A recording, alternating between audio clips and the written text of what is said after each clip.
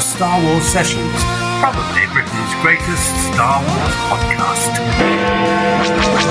The Star Wars Sessions podcast. Palpatine loves a good Star Wars session. Absolute legends of Star Wars Sessions. This is the way, this is the way. Please welcome your hosts, Matt Hudson and Luke Bly. This is when fun begins. Good morning, afternoon or evening, wherever you are in the galaxy, and welcome to Star Wars Sessions. Come for the Star Wars, stay for the sessions. My name is Matt Hudson, aka Jabba the Hutt, and usually joining me here in the cockpit of the Essex Falcon, he would be usually the greatest Star Wars fan and buddy out there. He does still have great hair, I can confirm that. It would be Luke Bly, aka Master Blywalker. However, my co-host is currently in Florida. He is in the land of Disney itself, checking out Galaxy's Edge and Mickey Mouse and all that good stuff over there. So Luke Bly will not be on this week's show, which is always sad news.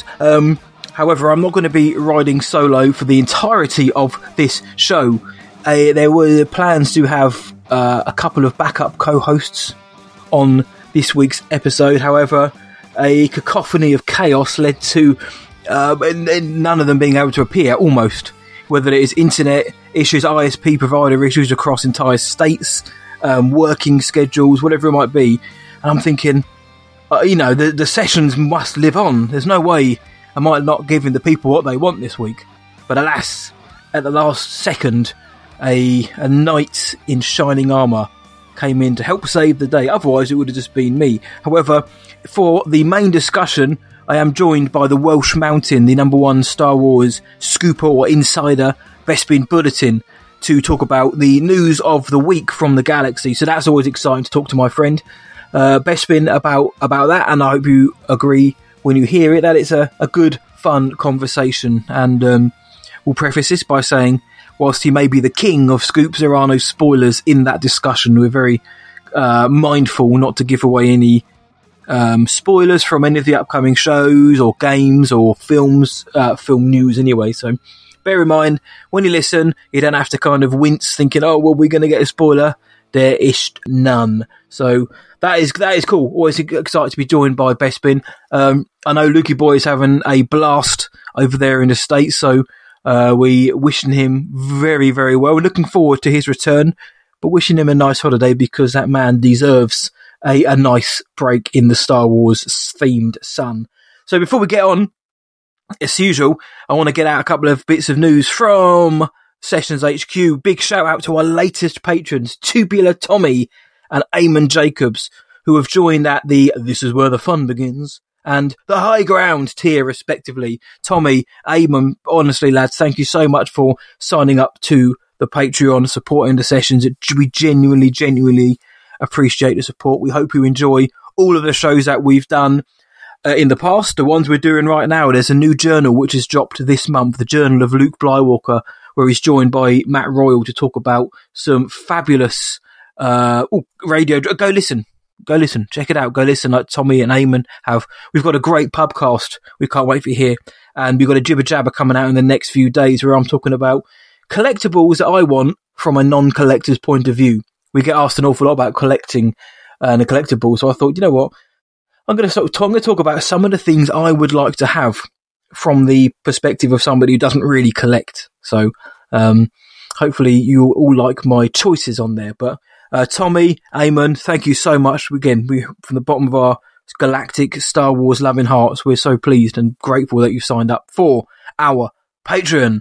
And one more time, well, not one more time, because I'm going to mention it next week, on the 7th of May, Saturday the 7th of May, I myself, Matt, will be at Nerdbase in Essex, in Battlesbridge, Essex, for their Star Wars weekend.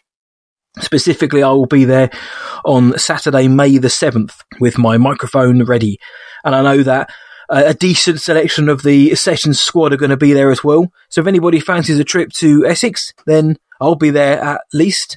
And a lot of the other Sessions heads will be there as well. It's Luke Bly's wedding anniversary that day, so he's had to take a pass on that one, though I can say he did he did check to see if he could get out for an hour or so, but sadly, other plans got in the way. So, at least I will be there to, cover some of the day, maybe have a little beer and just enjoy, being in and around Star Wars fans once again. So, that's the news coming out of Star Wars Sessions HQ. However, I can hear the chimes of Big Ben Kenobi in the background, which only means one thing, Luke.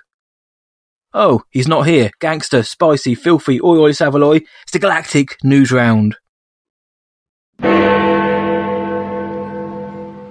LEGO Star Wars The Skywalker Saga has surpassed all previous LEGO console game launches, selling 3.2 million units globally in its first 2 weeks on sale. The Illuminati is reporting that production for The Acolyte has been delayed to October. Filming is expected to last 8 months and the anticipated wrap is now May 2023. And a 1983 Palitoy figure of Yakface purchased for 99p has sold for £2,000 at an auction in the UK.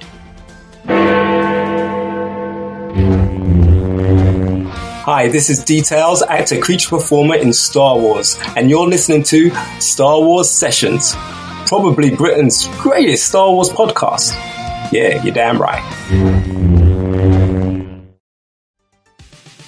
5 years after Visceral Games' closure spelled the end of Amy Hennig's first attempt at a Star Wars action game, codenamed Project Ragtag. I'm still sad about that one. The director, best known for her work on Uncharted, is trying again, this time at Skydance Media. Legendary game developer Amy Hennig is working on a new Star Wars game, and that's really exciting for a lot of reasons.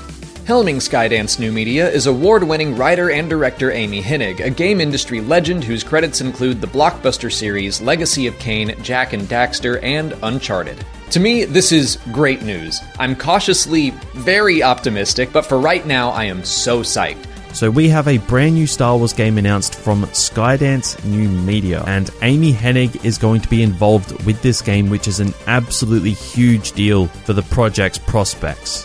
And now, Amy Hennig and Skydance New Media's upcoming game. Great stuff there, and I've seen the fandom is buzzing and super hyped for this.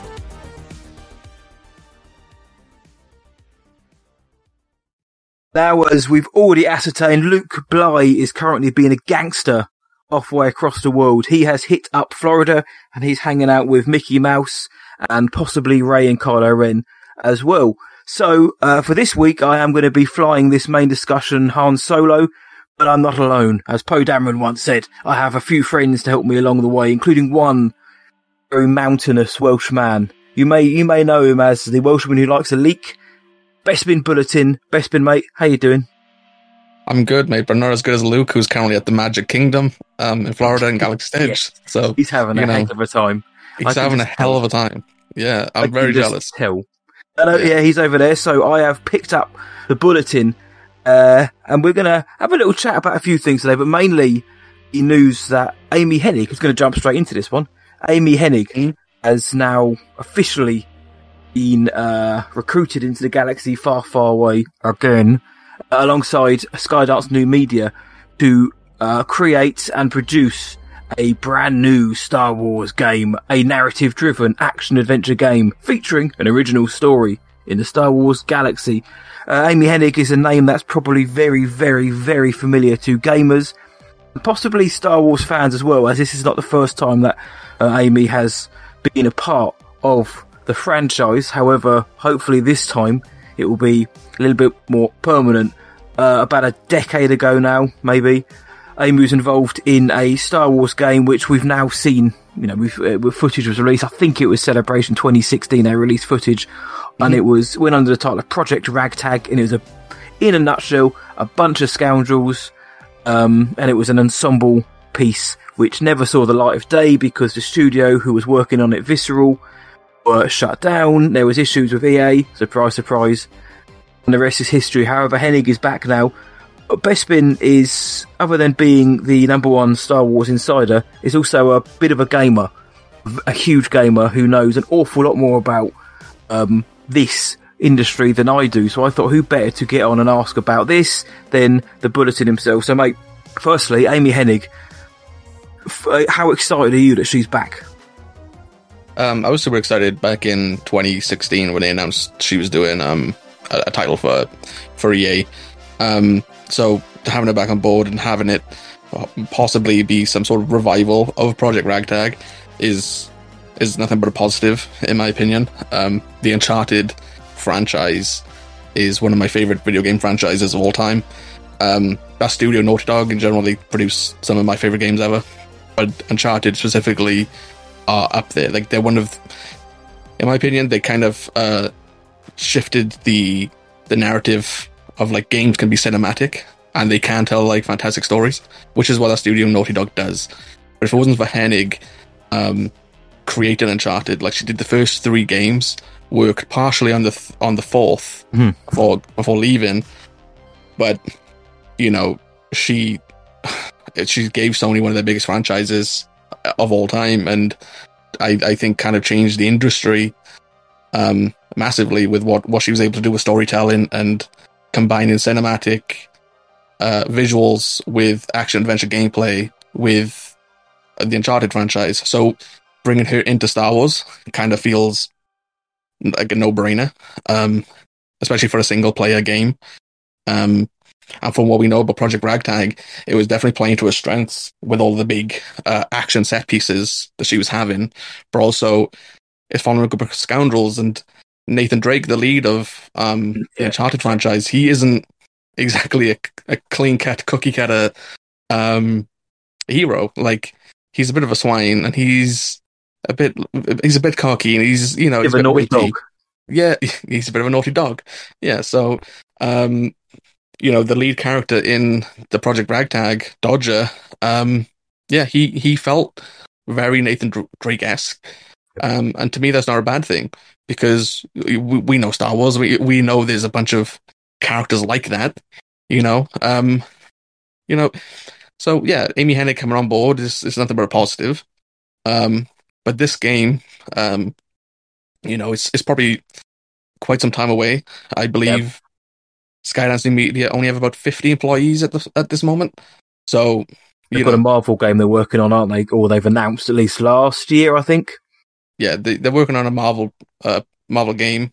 They haven't said what it is, but you assume that kind of takes first priority, just based off of the deal happening sooner. But again, once they staff up and everything, we'll probably have a better idea when to expect it. But at the moment, we've got a ton of Star Wars games coming up, so it's not like we're in desperate need of it. And if people want to know more about Project Ragtag, the information is out there. Like, I have posted about it on my website, bestmanbolton.com. If you want to read it, there's a chance that a lot of this does carry over, so if you don't want to be spoiled, avoid it. If you are curious about what the story of Ragtag would have been, it is there, and I think it's pretty decent. Obviously, everything in execution is not the same as just reading it from a leak. So, yeah, I'm positive about Amy Hennig is coming aboard. And I'm glad she's getting a chance to actually tell the tale that she wants to. EA, being EA, shut down Visceral Games, move that project up elsewhere. It was supposed to be more of an open world game at some point, like after they removed her. So I'm glad she's her own boss in this situation. I'm glad she's going to have her vision, so to speak. Yeah, man, Star Wars loves a redemption story in and out of universe. The Uncharted games have sold over 40 million units, which is huge. It's a shame that she wasn't on board with the Uncharted film, which came out this year, which I wasn't as much of. Do you quite like that film? Am I right in saying? I mean, I think it's above mediocre. Yeah. Yeah. I thought I was harsh with my ratings. Yeah, I give it a 6, which is okay in my ratings, on my scale.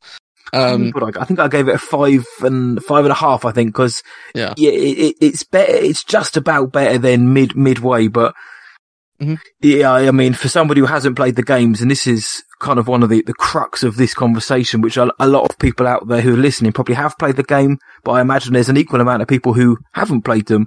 I went into that film, and this is relative, I knew the character of Nathan Drake, and I kind of knew the epic cinematic stories that the games undertook. But I came out the film thinking, really a very good advert for the game, and I know it's an adaptation. It's not meant to be a selling point or a calling card. However, at the same time, you got to imagine that the producers and developers were thinking, well, if this slaps, then we may get more people coming to play our game. So with that, Uncharted, how well would that translate to Star Wars? Because I've read that Project Ragtag synopsis that you had on bestbinbulletin.com. I thought the story sounded pretty cool. The characters sounded good. Like you said, on paper or on a website screen is one thing. How they translate to actual gameplay remains to be seen. However, the synopsis and the write-up was pretty exciting. And I know she's done more than just Uncharted. I think Uncharted is the big boy when you think about what Amy Hennig's done. She's also done Legend of Kain. She's done Jak and Daxter. Not including all three of those in, what can she bring to the Star Wars universe? We know it's going to be epic. We know it's going to be sweeping. What else could she bring? Is there any kind of signature styles that she has? I wouldn't say she have any signature styles. Those three games, those three franchises are very, very different. I'm not a Legacy of Kain player. I have played the Jak and Daxter series. But the Jak and Daxter series is... so Naughty Dog used to make Crash Bandicoot games, and Jak and Daxter kind of was the bridge between that and Uncharted. The first Uncharted kind of spawned from a failed Jak and Daxter 4, I think. So I think with her past work, the only one you can really compare it to would be Uncharted, because even the first Uncharted, the first game, was quite mediocre. Like as a story, they only improved as they went, and she was able to tell a story way better. I think the first one was, like I said, it came from Jak and Daxter. It was just the studio evolving.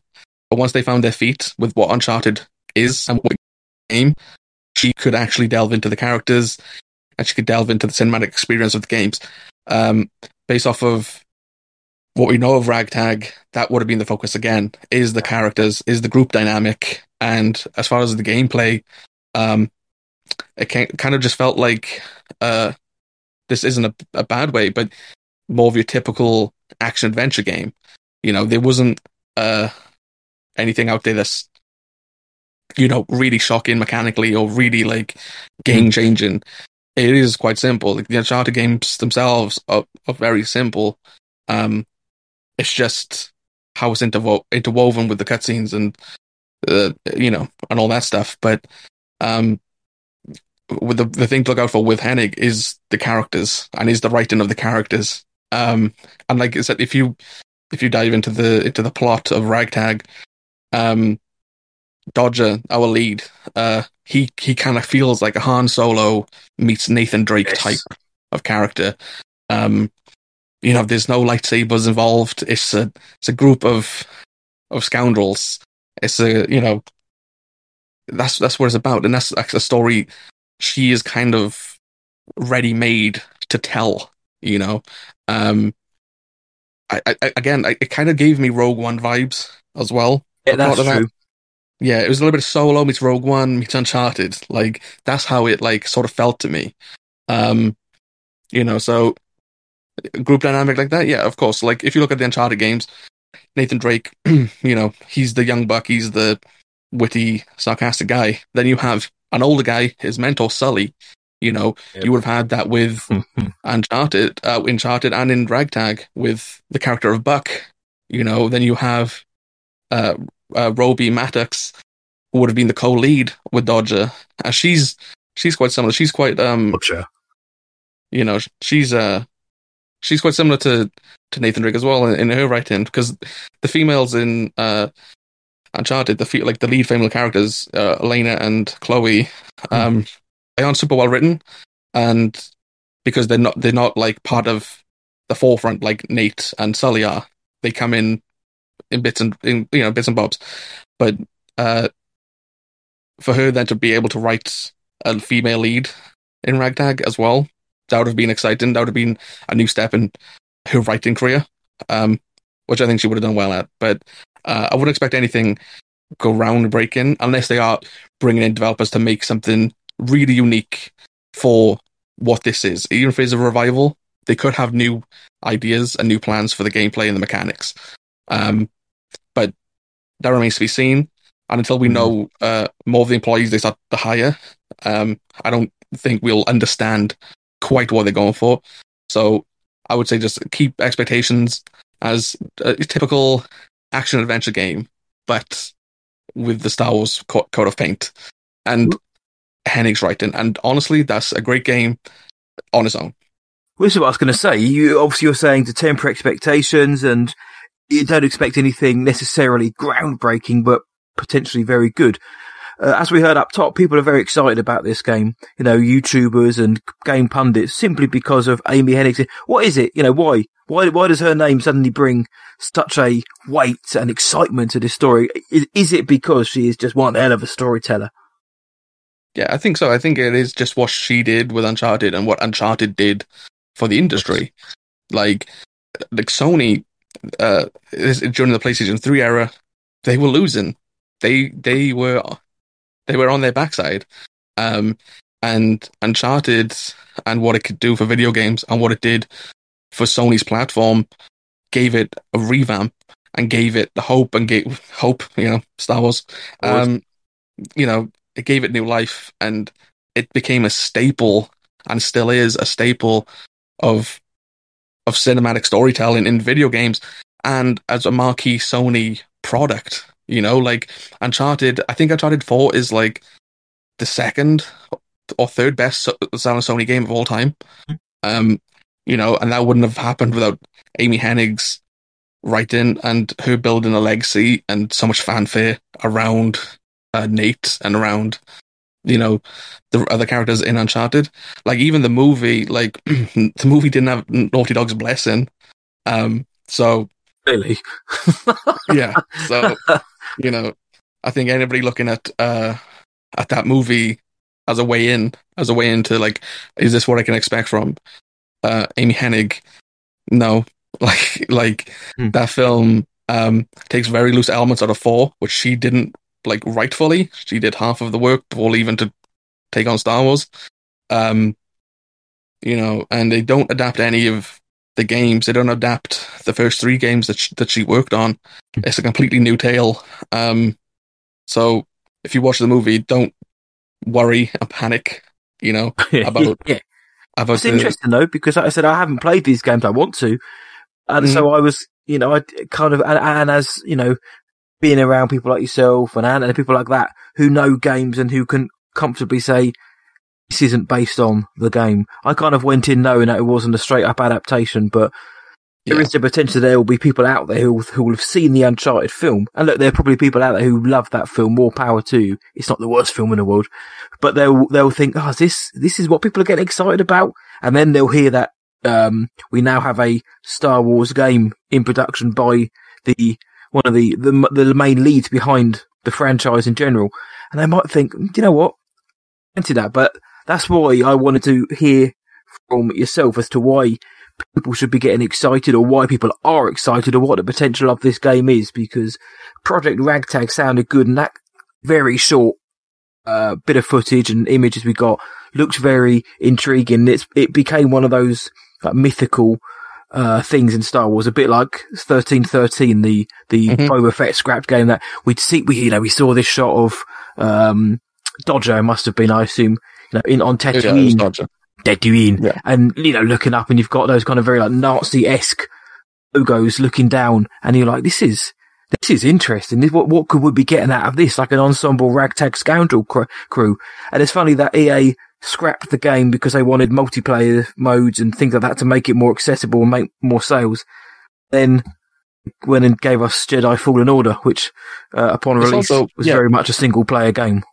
Yeah, it's also worth noting with Ragtag, she was bringing in Nolan North to do a voice. Yes, the voice of Nathan Drake, as well, and she was trying to bring in some star power, like Ruby Maddox. They were bringing in Natalie Morales from Parks and Recreation to portray her, and they're bringing in Gillian Jacobs from Community for a character called Una.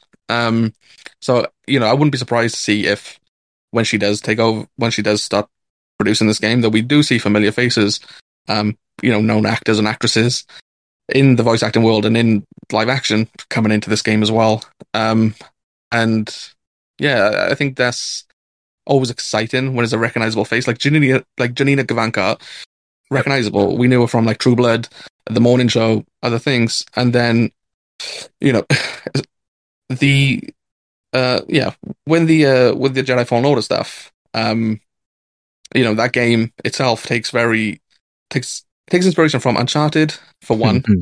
Yes. It takes inspiration from the Souls games, Metroid games, and Castlevania. And that's in a Star Wars skin, and it works. It works very, very well.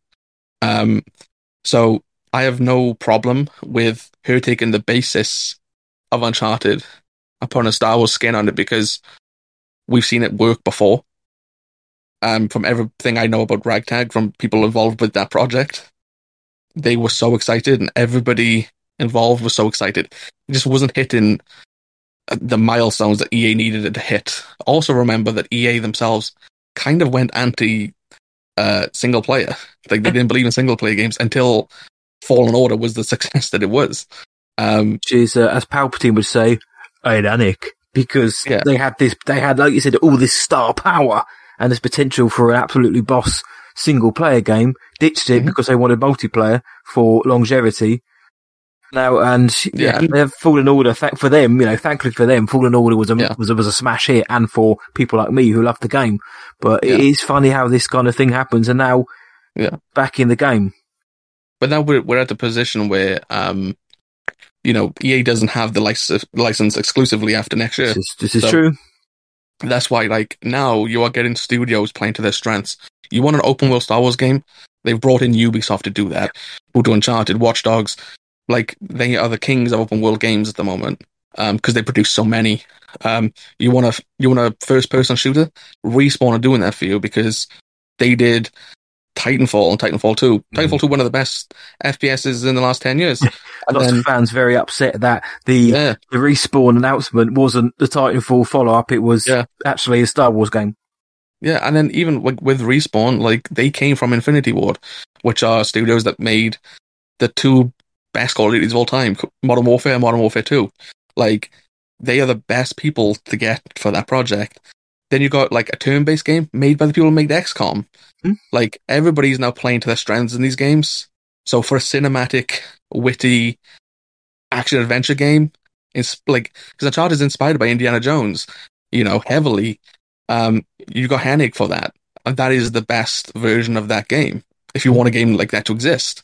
So the perfect thing now with Star Wars games is we're all going to get something that we want, whether that's turn-based, cinematic, action-adventure, and shooters, open worlds. We're getting it. We're getting it all. We're going to be living in an incredible time for Star Wars video games. It's not just, okay, we just got to hope EA doesn't cancel a game this year. We're past that now. Yeah, hopefully Lucasfilm Games are more solid at keeping their release dates, and Lucasfilm are keeping their release dates.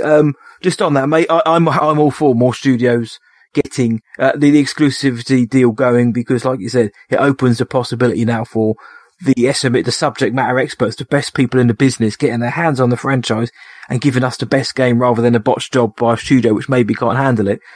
I've mentioned Jedi Fallen Order 2, mate. Celebration is, mate, we're just around the corner.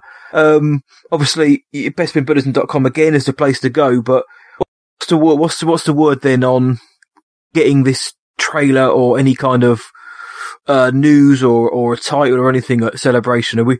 Should we start getting excited? Can I start getting excited? Yeah, I would say so. I was told last year that the aim was Celebration. I was told again in January this year the aim is Celebration, and it was just, I think about a week or two ago, I was in contact with some sources, and they told me the title of the sequel. It's a really good one, isn't it? I'm not. Yeah, I don't know the title. Just a disclaimer for anyone listening. I genuinely have no idea what the title is. I don't have authority to say the title yet. But what's your opinion on it? I'm not a fan of it at the moment. It'll grow on me probably, but like, yeah.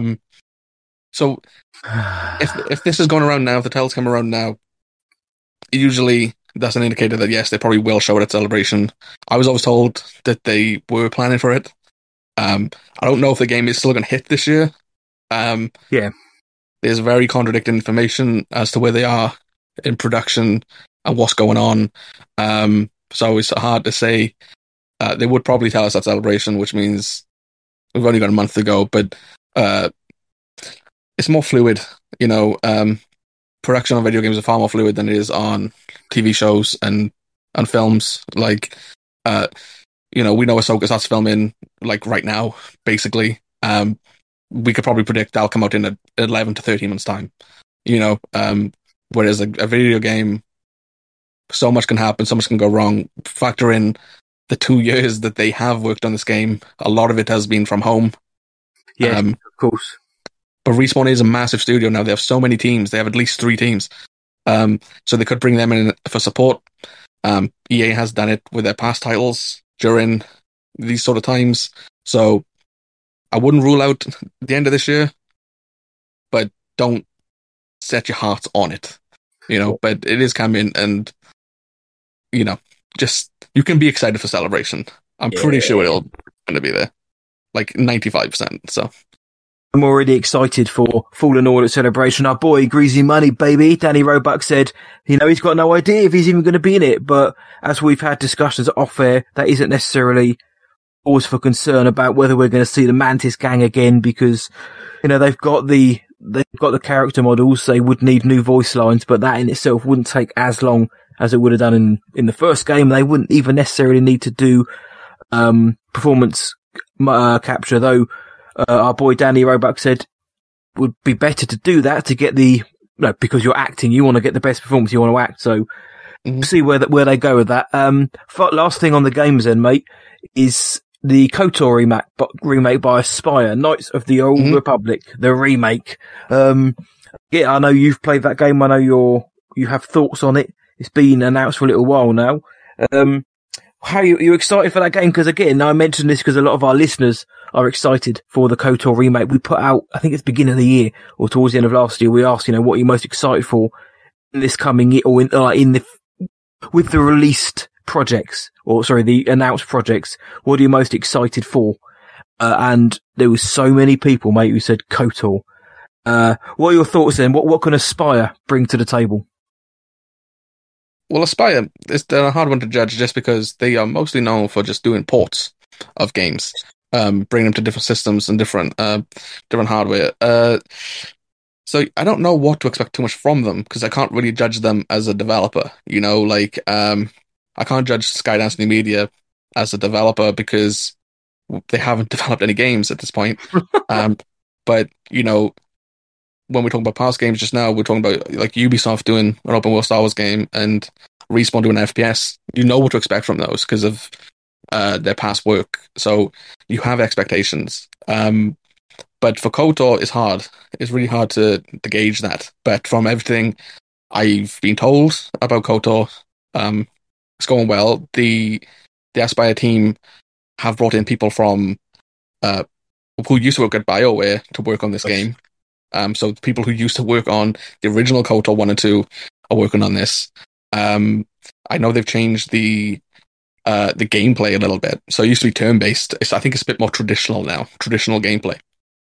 So it's not turn-based, I think. Is that gonna disrupt the magic of the game? What people love so much about it, or is that actually just going to enhance it? For some people, I'd assume so. Like, you know, but this is updated for more modern times and more, a more modern audience, where like turn-based games aren't as popular as they once were. You know, and the more casual fan, you know, of video games, like the people who buy a console just for Star Wars games, like, you know, they don't really have Star Wars games that are turn-based now. You want it to be far more accessible to the average consumer, you know, than a turn-based game. And I think, personally, on my behalf, that's a smart move. I'm not a big fan of turn-based games either, so I am personally more excited by this. But from what I've heard about KOTOR, yeah, it's going well. I think it's late 2023 is the aim right now. It should be the first one out of the gate once the EA thing is all over with. Just with a smirk. With a smirk. But yeah, like, I'm so glad that they are doing this, because it was locked to just the Xbox console when it initially released. It's going to be locked to PlayStation 5 for a year, but it is going on PC, and yeah, so if you haven't got a next-gen console and you want to play KOTOR Remake, you've probably got about a year and a half until you need it, and hopefully they're more available on the market at that point.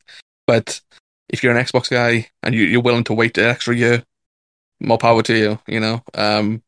But we're in such a good place coming up for Star Wars games, just like we are with TV. You know, we're getting a new series. From Kenobi onwards, it's going to be a new series every few months.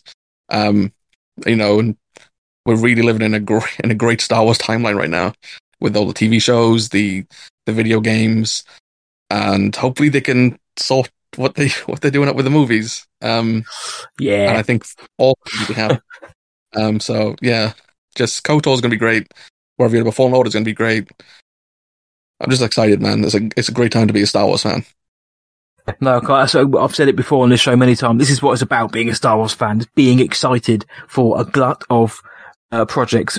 Hey, look, I might love all of them. I might not love all of them. I don't care. It's Star Wars, and I know that I'm going to be able to enjoy some of the fine dining that we've got on offer. So, nice one. Thank you for that, Bespin, mate. Before we move on, though, let's hear. We've got a couple of voice messages in from some of our listeners with some of their thoughts on Amy Hennig's appointment or reappointment back into the Lucasfilm family. Let's hear them. Hey guys, it's Katie here. And Amy Hennig is back in the Star Wars game. Literally. And I'm over the moon for her, because obviously we all know she was doing her stuff for EA's Visceral Games. She was working on Project Ragtag, which was like going to be this heist story featuring smugglers and stuff. And it was kind of cool because obviously it looked like it wasn't going to focus heavily on like the Jedi and Sith kind of side of Star Wars, which, I mean, we all love, but sometimes it's like, can we get a bit of something else? just occasionally, like we've got with the Mandalorian and things like that, which is cool. But obviously, sadly, it got cancelled when EA closed down Visceral Games, and then it just kind of went quiet for a little bit with Amy Hennig. But now, obviously, she's with her new studio at Skydance. She's obviously now making a new Star Wars game, and I'm really happy for her because she is a veteran in the video game industry. She's worked for Naughty Dog, she worked for EA, and she knows her stuff when it comes to really rich story experiences. So I definitely have a lot of faith that she's going to do some good stuff, especially from what we saw previously with Project Ragtag. Again, I'm just kind of hoping maybe we get something that's not focusing on Jedi and Sith, you know? I mean, I'll take anything at the end of the day. But especially from someone like her with her caliber of storytelling and gaming, maybe something Mandalorian, or maybe, you know, the rumor is that she is working on Project Ragtag, supposedly again. So if she could revive that would also be really, really cool. But yeah, give us something with Mandalorian, especially. I feel like there's just such a Mandalorian kick right now, especially because of the Mandalorian, Book of Boba. I would love a Mandalorian focused video game. Be so good. Be so good. But thank you very much for letting me contribute, and keep up the great work. Hello there, Matt and Luke. I hope you are both keeping yourselves spicy.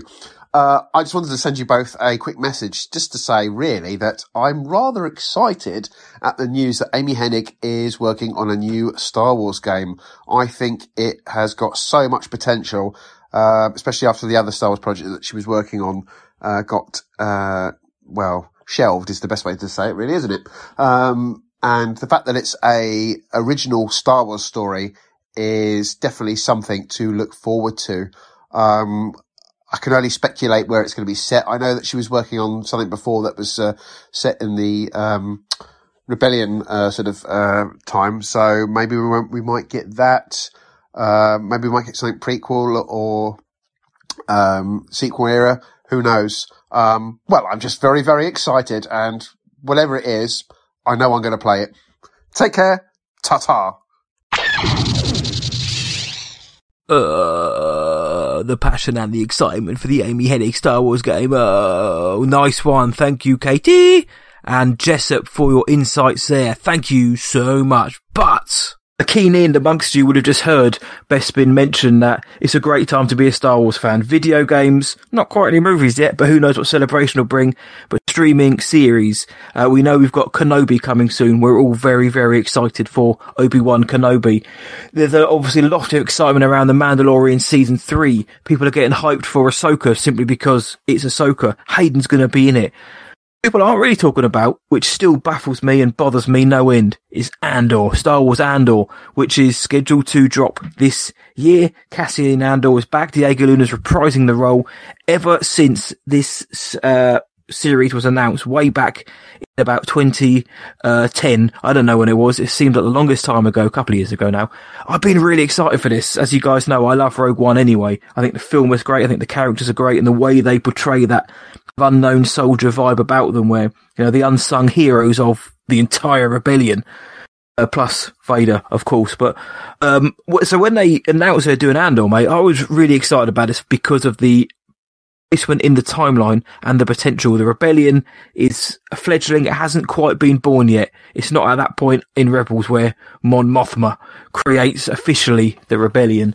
So it's the idea of espionage, of pretty much everything Cassian Andor said in Rogue One, you know, spies, saboteurs, murderers, thieves, whatever.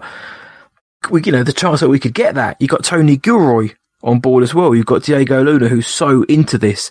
Man, I've been excited for this. 5 seasons, they said. I was like, damn, they're really going to go from 5 years before the Battle of Yavin right up until the doorstep of Rogue One.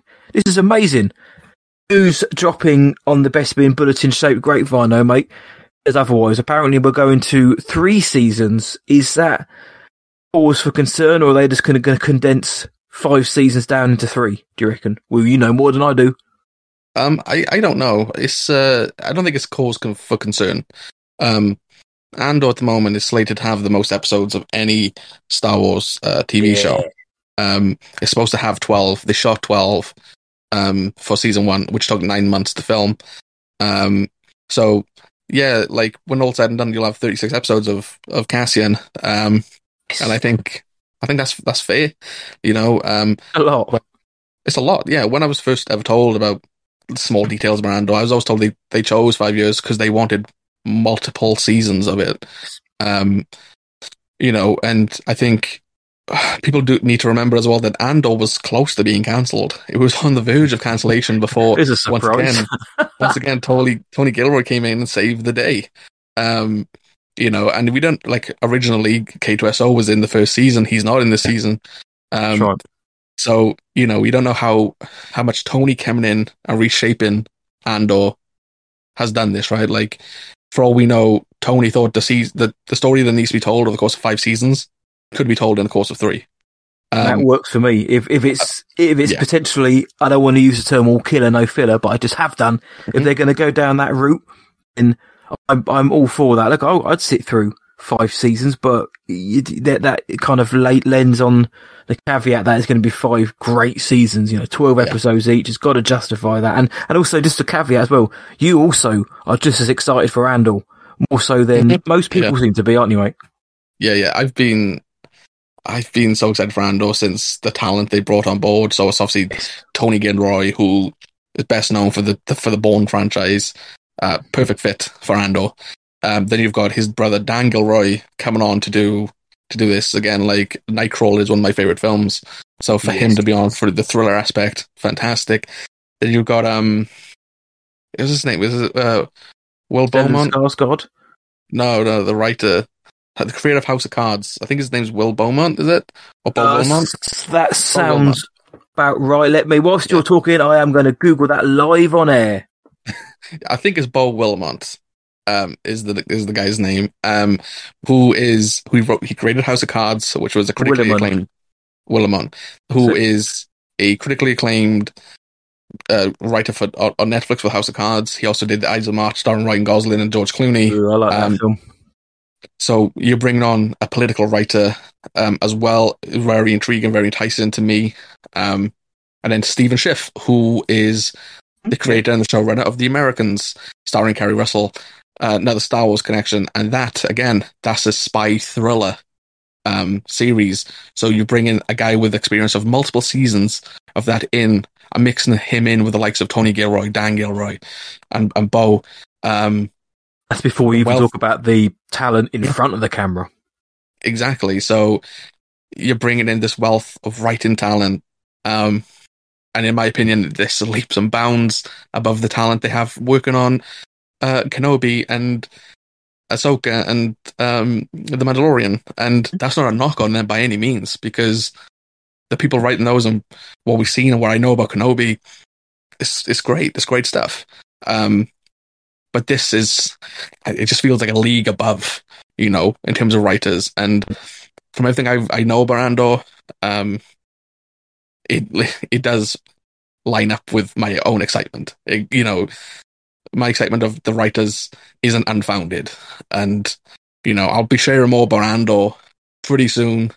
Before Celebration, I'm going to put some stuff out. So if you want to know some things, check it out. If you don't, you know what to avoid. So never tell anyone to avoid the Bespin Bulletin, but in this instance, I guess yeah, we should have done that up top. But yeah, we will direct people to bestbinbulletin.com, #1 place for your Star Wars insider knowledge. But at the same time, if you don't want to know about the potential storylines, cast leaks, or even story leaks or whatever, then maybe don't go there until you're comfortable doing it or until you've seen the shows. But, I mean, for the most part, though, a lot of, it's recently some of the news that's come out, like the 5 seasons down to 3, obviously not a spoiler.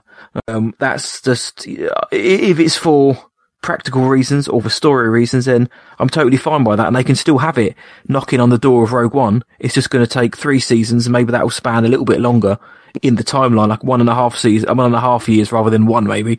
But you obviously, Diego Luna's back, but you've got the wonderful Adria Arjona is joining the cast, has joined the cast. Stellan Skarsgård, who's never not good in anything, even an absolute crapshoot like Exorcist to beginning.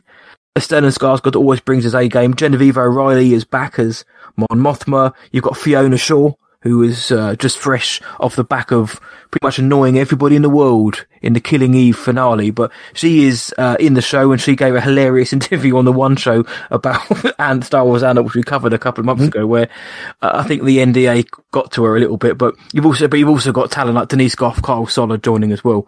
That is decent, very, very decent looking cast, and that's before you factor that Alan Tudyk will be joining season 2, and that's from the man himself saying that.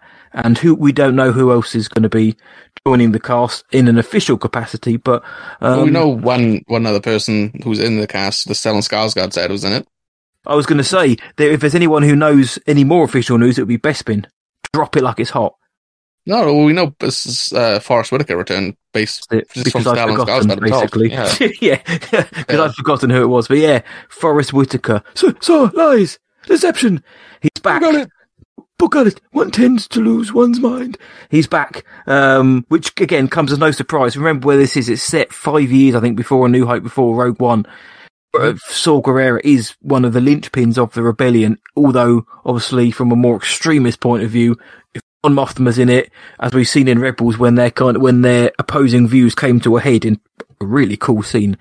It's these kind of subplots now which could lead to so much filth in this show. Like, you've got Mon Mothma's more idealistic view, you've got Saw Gerrera's extremist views. They're going to be butting heads, surely. Obviously, you've got Cassian Andor, who was never really portrayed as a straight up hero in Rogue One. I think we've got to make that clear as well. He was, to start with, he murdered Tivok, straight up murdered him, shot him in the back. He was going to kill Galen Erso, and even when Galen was killed, he's even like, Jin was upset, and he's like, who cares? Boo-hoo, go cry, anybody want to fight, basically, just rippling his muscles. And it wasn't until the end when he realised, the rebel leaders were, there's too much bureaucracy going on. He was like, no, listen, I've seen what this thing can do. I want to fight. And he went out, he died a hero in that film. Spoilers for Rogue One. But, it's the potential here, like the subterfuge and this thriller aspect. If they really lean into it, which by all accounts that we've heard, they are going to lean into that sort of darker, grittier side of it. That's exciting. I mean, we know that they filmed this around the corner down in Surrey. They filmed it up in Essex in a few places, in West Hanningfield and in Corriton. They also filmed it in Guildford down in Surrey, and I know that firsthand because I went there and it almost became my tomb. Thanks to that was like one of the funniest things. Yeah. Do you want to give your side of the story? I'm not taking any blame because you just went a few days late. He said, you got to go to this place in Guildford, just outside Guildford, sorry, really beautiful part of the country. I said, okay, I'll go there. He said, the set's definitely there. I guarantee, I promise you. He said, I guarantee you on your daughter's life, it's definitely there. I said, oh, in that case, I'm going to go. Hottest day of the year. Why wouldn't I? Without water, you chose not to take water. I didn't. Yeah, I went to this place thinking, I'll be in and out of about an hour. I remember sending Lukey Boy a voice message saying, right, Bespin sent over the coordinates. I'll get some snaps. Coordinates as well. I told you exactly where to go. You did, showed you pictures of the set.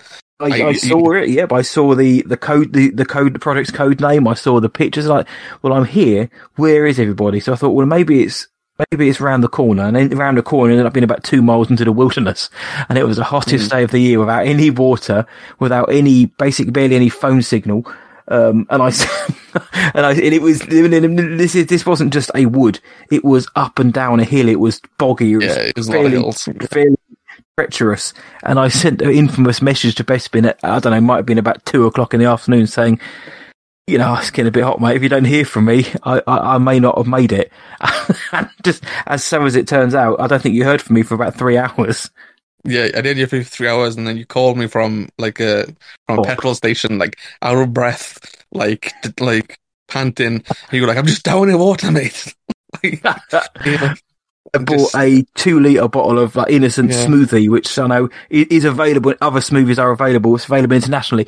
And that is the blue one. I absolutely destroyed with spirulina. I necked that one so hard back. I thought I was going to die. I had about 2 drops of warm water in the car where the water had pretty much just dissipated because it was so hot in the bottle. And then I went back the next day and they weren't there. And I was like, right, I think we can ascertain now. We've deciphered that. They moved on. Yeah. They moved on about 3 days before I got there. Yeah. There was a skip there. I was standing in the spot where the trailers were.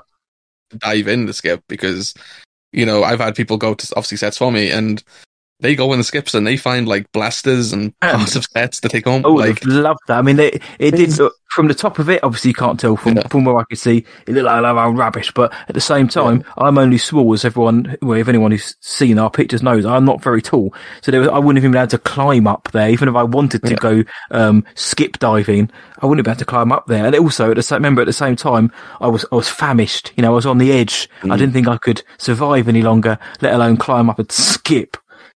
Yeah, and I have some of the guys who go for me. One of them, he's taken a full door from the Andor set. He took a door, and he's parts of a speeder and blasters. But when he told me he took an entire door, that just blew my mind. I took a massive L. Yeah, he took it from the little Marlowe set. He just took a big door and walked out. I'd be happy with just a rubber blaster. Here, look at this. I've got Andor's blaster. Let alone a door. But if the place I was in the Surrey Hills is going to look very, very cool on screen. It's not the first time it's been used on screen. It's been used in Beauty and the Beast and things like that. But it's going to look very, very cool. But it's I mean that story could go on for a long time because there's lots of problems. The very last bit, I remember looking up the hill, which guys can't see me what I'm doing, but it's about a 70, 80 degree incline I've got my arm at. I was like, and I couldn't. There was no path. You either walk up it or you just give in. I've got to climb up this damn thing mud in your fingernails, or you're not getting home. And then also, I didn't mention. Bespin, he gave me the right information, but he said, park in this car park. I didn't realise that was just one of 12, which are all spread out around for about 4 mile radius, and I couldn't remember which one it was. I just went to the coordinates. I was walking up and down. Was a car park 12 you were supposed to park in? Something like that. We don't know what car park you actually number ended up in. 4 in the end of the day, but they weren't even in order. So I ended up walking around in a circle. It's like those kind of horror moments where you walk for an hour and you run in a circle.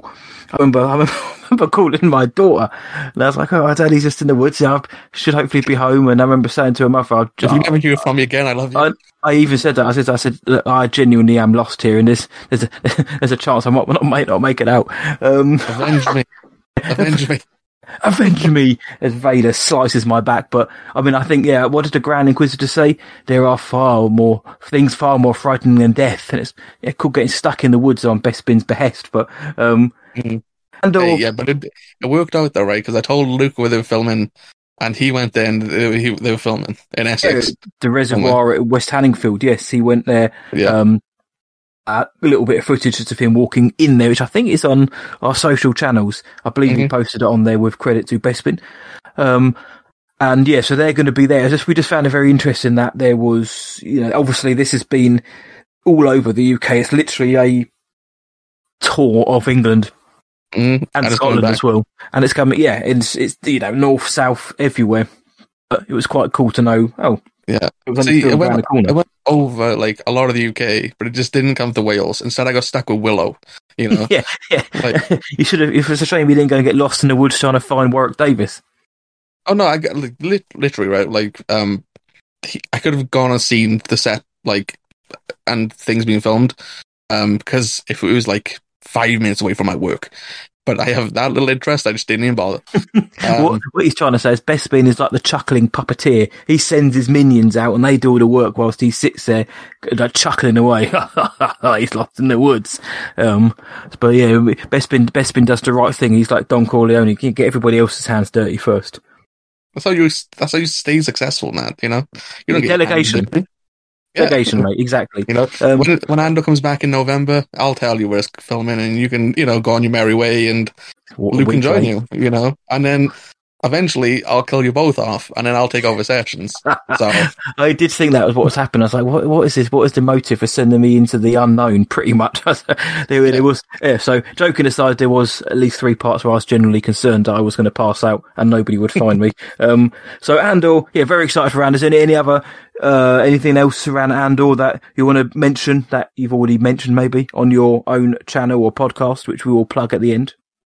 Well, Andor's obviously filming in the UK again in November. There's reports coming out of this at Elstree. I've also heard this at Pinewood again. And I believe they're doing on-location filming again. They might use the volume this time. I'm unsure about that, but there is a volume now at Pinewood. And there's a new Disney studio being made, which will house a volume. But, that's a great time for us because it's always exciting seeing all the set photos and traveling and seeing the locations, getting a glimpse of the Star Wars world. And I'm pretty sure that the place that I sent you to in season 1, that's linked to a set at Black Park near Pinewood. And I think it's a village set. It's like little teepees and stuff there. So it'll be easy to spot once that comes out. That's where Matt almost died. Maybe I'll be able to point out the bit where I almost fell off the massive chasm, and also the part where I was like, that was my lowest moment in years was at that point. But that's exciting to hear that they've already got with season 2 underway almost. Yeah, with Andor as well. Yeah, it's getting multiple seasons. But there might also be a spin-off show from it. So just keep your eyes out for certain characters. Stand out fan favorite characters. Well, new and old. And, they might be getting a show down the line. So it's, again, maybe it's one of those things where once production happens, it'll be a bit more exciting. And the potential or the possibility of the storyline is more exciting than potentially. I think the reveal will be met with a bit of skepticism, but hey, look, I'm all for it. Another thing I'm all for is another series which we're getting soon, which has got no hitches. It's going to be released on time. Everything's going to be just fine. The Acolyte, mate. I knew that was coming. Please. See, all right, I'll talk about the Acolyte a little bit. I think I spoke to you about this about a month ago. Yes, you said that there was a mass walkout, pretty much. Not a walkout. That's not the right words. But I had heard that there was people who were working on the Acolyte in pre-production who just, like, a lot of them just finished working on it, just randomly stopped. And I was like, is that cause for concern? And then, like, as you know as well, something has been filming for Lucasfilm at Pinewood. Yeah. And I'll put more details out about that soon. But something was happening, and then I was like, maybe it's fine, And then days later, I was like, no, Acolyte's delayed. So it's not a surprise. It is something we talked about, like, about a month ago, because people finished in February. But it is interesting that the High Republic show has, like, paused production and has been delayed, whereas a new one, Grammar Rodeo, is doing super well in pre-production. It's picking up new locations. It's all going well. About to start filming in June. Isn't that a weird coincidence that one High Republic show is going fine, the other one's being delayed? I don't know. It's not, sadly, it's not. As a fellow Welshman once said, it's not unusual. And I love me some Lucasfilm, but on the show we've always been open and balanced about the fact that, well, certainly to us, and I think to a lot of people, Lucasfilm, their act is never quite together. And it's things like, hey, there might be a good reason why the Acolyte has been delayed. It could be story reasons. If it's story reasons, great, delay it as long as you need to, as long as we akin to what they've done with Kenobi, so we get the right story.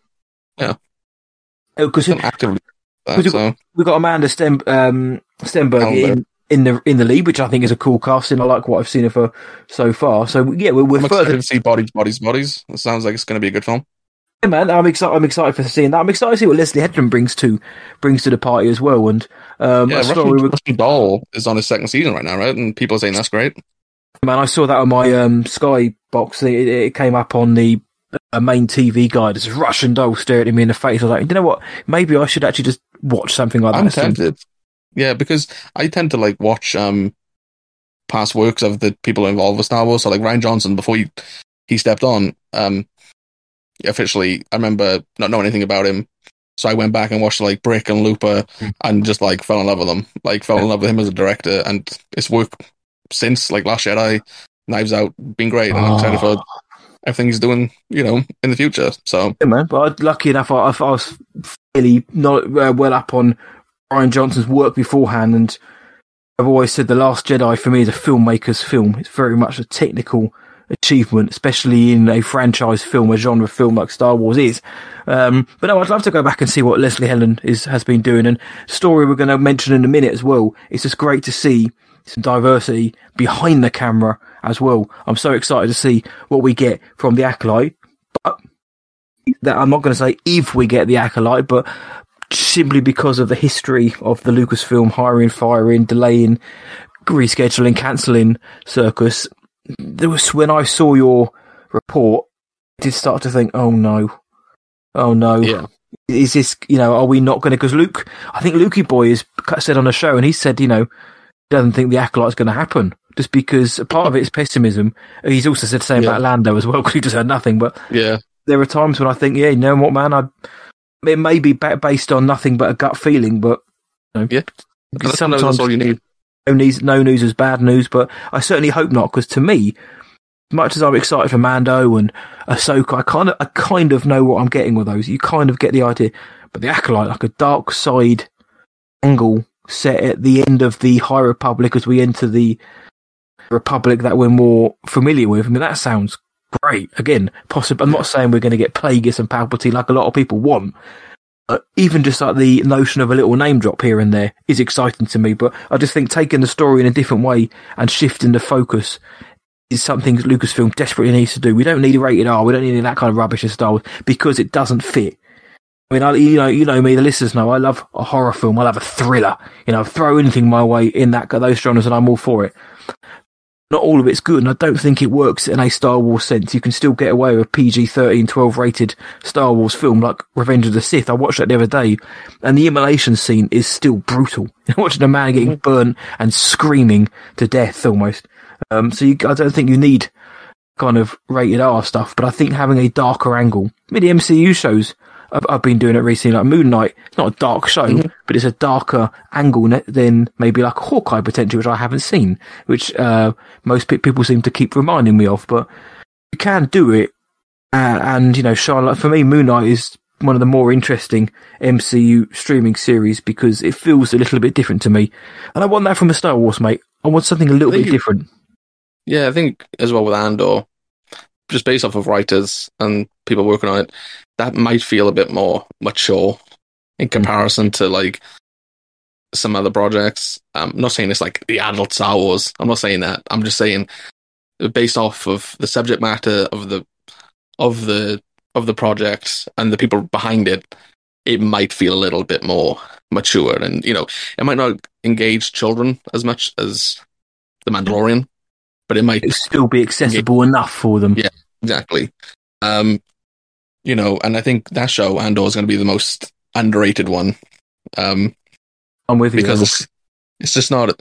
So since day one of that show being announced, people have said, well, why do we need this? Like, I've been posting about it recently, and people are like, who wants 5 seasons of a show nobody wants? And, you know... It's the same thing with phrase, isn't it?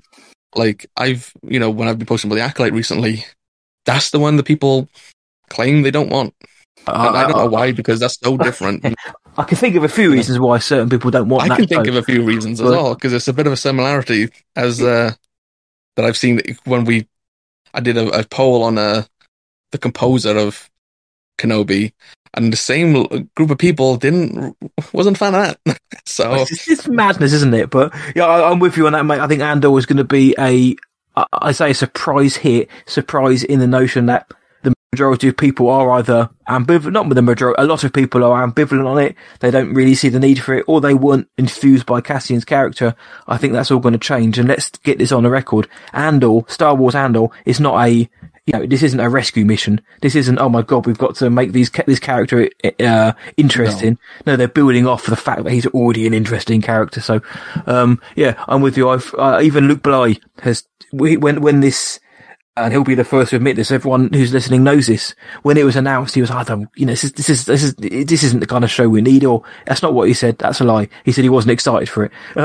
But now over time, partly down to my enthusiasm, he's getting more excited to the point where he's at now, where he's really, really excited for Andor because of what we could be getting, of the characters, of the cast, and also the fact that, you know, he's got that local connection as well.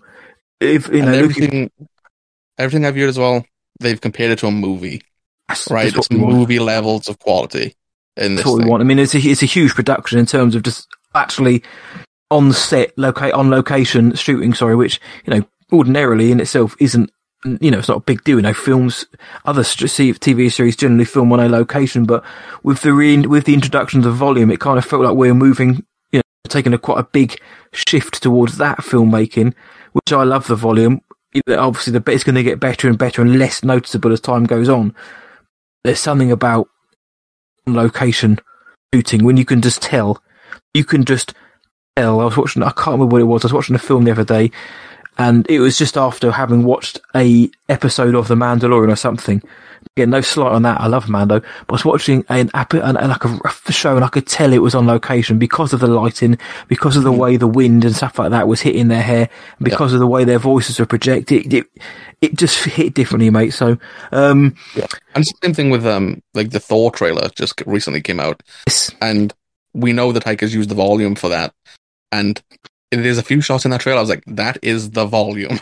That's I know that's the volume. That is and then, I mean, you can throw a lot of money, because I've been saying for the longest time, give somebody 80 million quid, stick them in the volume and call it Solo 2. They want to go down that route, but yeah, I'm not entirely sure they could potentially pull it off as much as I thought they could have done. Yeah, because I thought it was a lot more noticeable in The Mandalorian. I don't know if it's because Rodriguez was handling it, you know, as showrunner, but I feel like I'd see it more. Yeah. Yeah, no, I agree, but I still think it's a fantastic piece of kit. Which is only going to get better and better. And the fact that they cast, you know, someone like Ewan McGregor after his horror stories about the prequels, you know, the cast coming in saying, you know, I walked on set and I was blown away. Some of that might be enthused to be interviewed, and they're not going to come on set and say, do you know what, it's a bit naff actually. But I do generally get the sense that when people walk out and see this new tech, they are like, wow, this is the future. But, you know, green screen and blue screen are going to be cut down and eventually become a thing of the past. One of the things that's exciting me at the moment is whilst they were filming season 3 of The Mandalorian at Manhattan Beach, they had one stage full of The Mandalorian stuff. And the stuff in that show is bonkers and it's crazy. Like, I'm so excited for The Mandalorian season 3.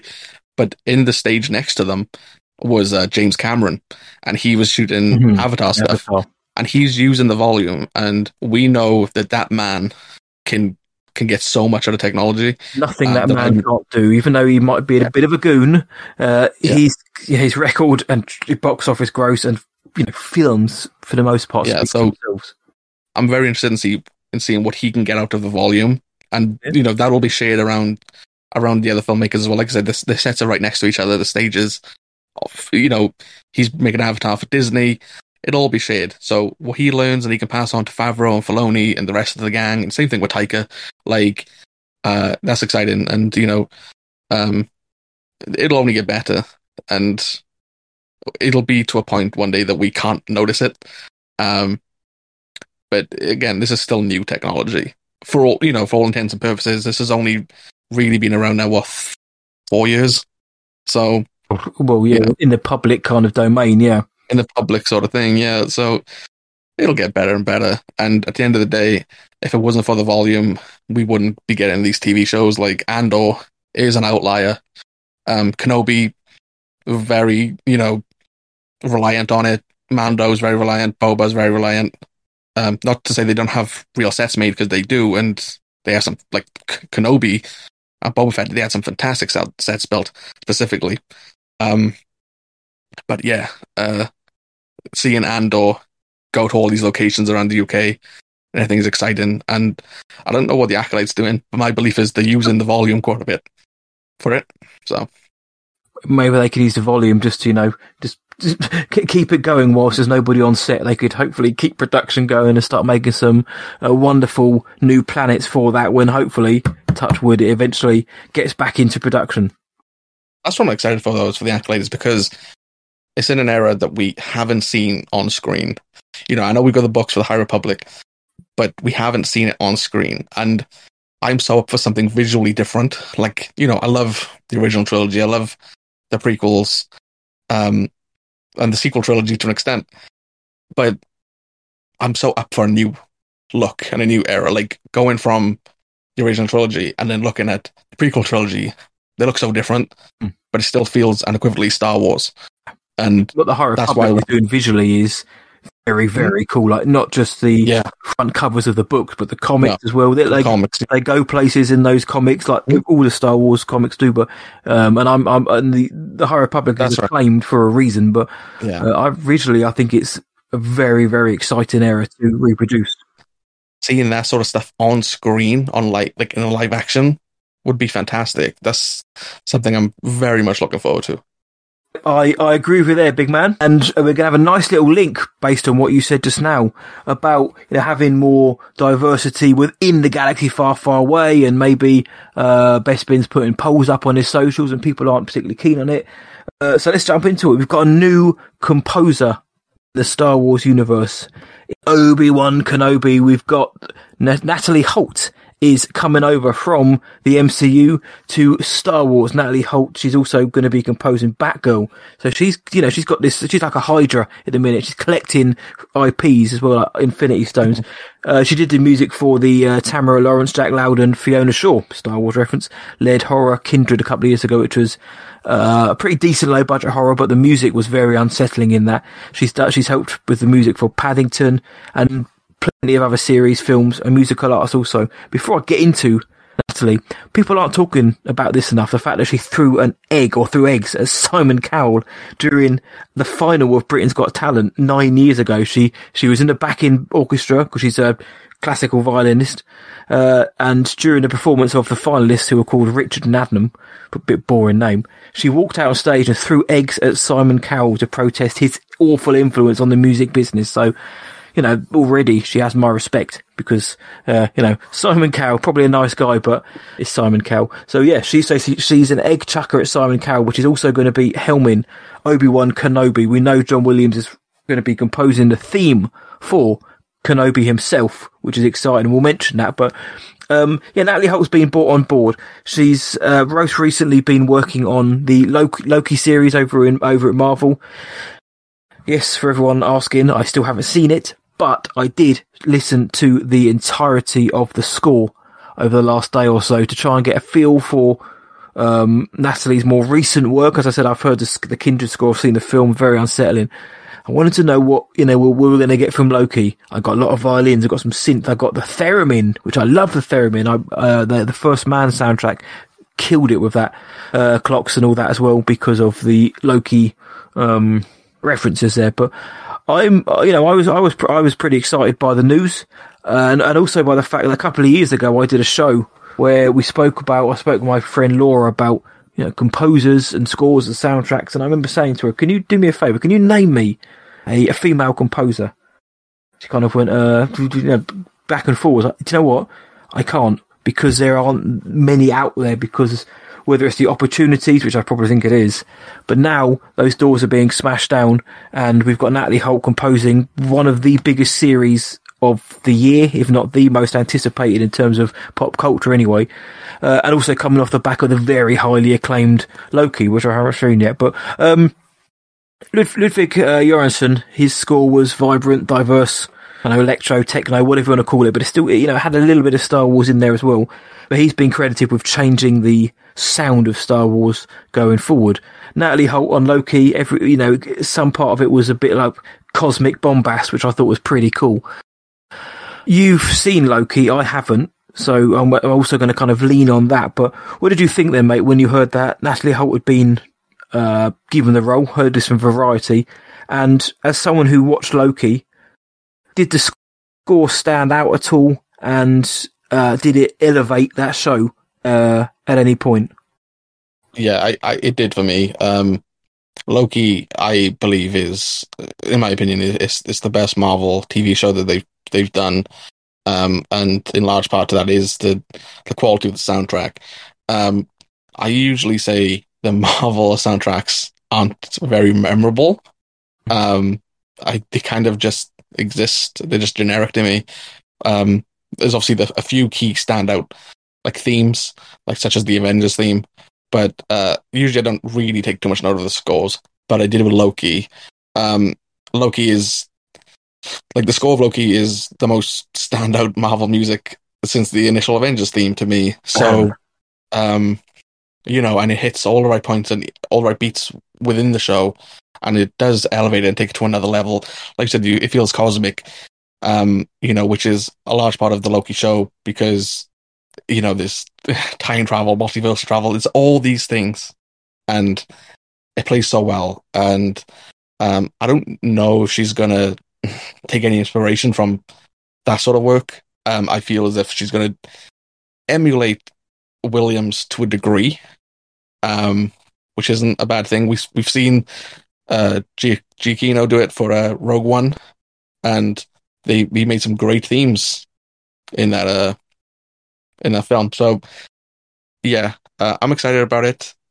She's the first female composer for Star Wars, which is a massive feat, and for her to be working alongside John Williams, she said, obviously it's overwhelming and makes her so excited, and it's incredible that she gets to work with him in probably what's going to be his last Star Wars project again. And yeah, I'm excited to see what he does for a Kenobi theme, but I'm also really excited to see what she does, and I hope she delivers, and I'm confident that she will. And she seems to be in Disney's good graces, so maybe we'll see her across some other shows and across some other movies that we're looking forward to one day. But based off of my experience with the Loki show, her music does elevate it to new heights, and yeah, her addition to Kenobi makes me even more excited than what I already was for the show. That is exciting me already. I'm going to play a voice message now from my dear friend John Burke, who has also seen Loki and keeps battering me to watch the show. For the purpose of this, I shall call him John Mothma. Come on, I like that one. But he said this. I'll play this just to counter what Bespin has just said. So it's about time. that Star Wars has a female composer, right? Like, I mean, it is 2022. I wish this was an area that I could speak more to. I am not super familiar with composers. It is an area of film that I love and I appreciate, but often I take as holistically, and I don't separate it from the film itself. I just think of it as part of the movie. One exception, though, is John Williams, right? Like, when we think of film history and the impactful scores, John Williams is the one that I immediately go to, with a couple of caveats for like Hans Zimmer and things of that nature, but Williams is the one that I know the most. And so the fact that he's doing some of the score for Obi-Wan is great, but the fact that now we are finally going to see a female composer in the Star Wars universe is just the right direction. It's just the right time. It is great seeing more and more diversity coming into the Star Wars universe that we're getting, not just on screen, but behind the scenes too. We want to see everyone get to be a part of this universe, and hopefully the fandom is willing to allow for that and continue to let it grow.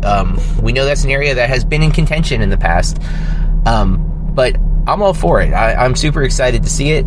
I did watch Loki, unlike our host here, but I love the show. I wish I could say I love the score.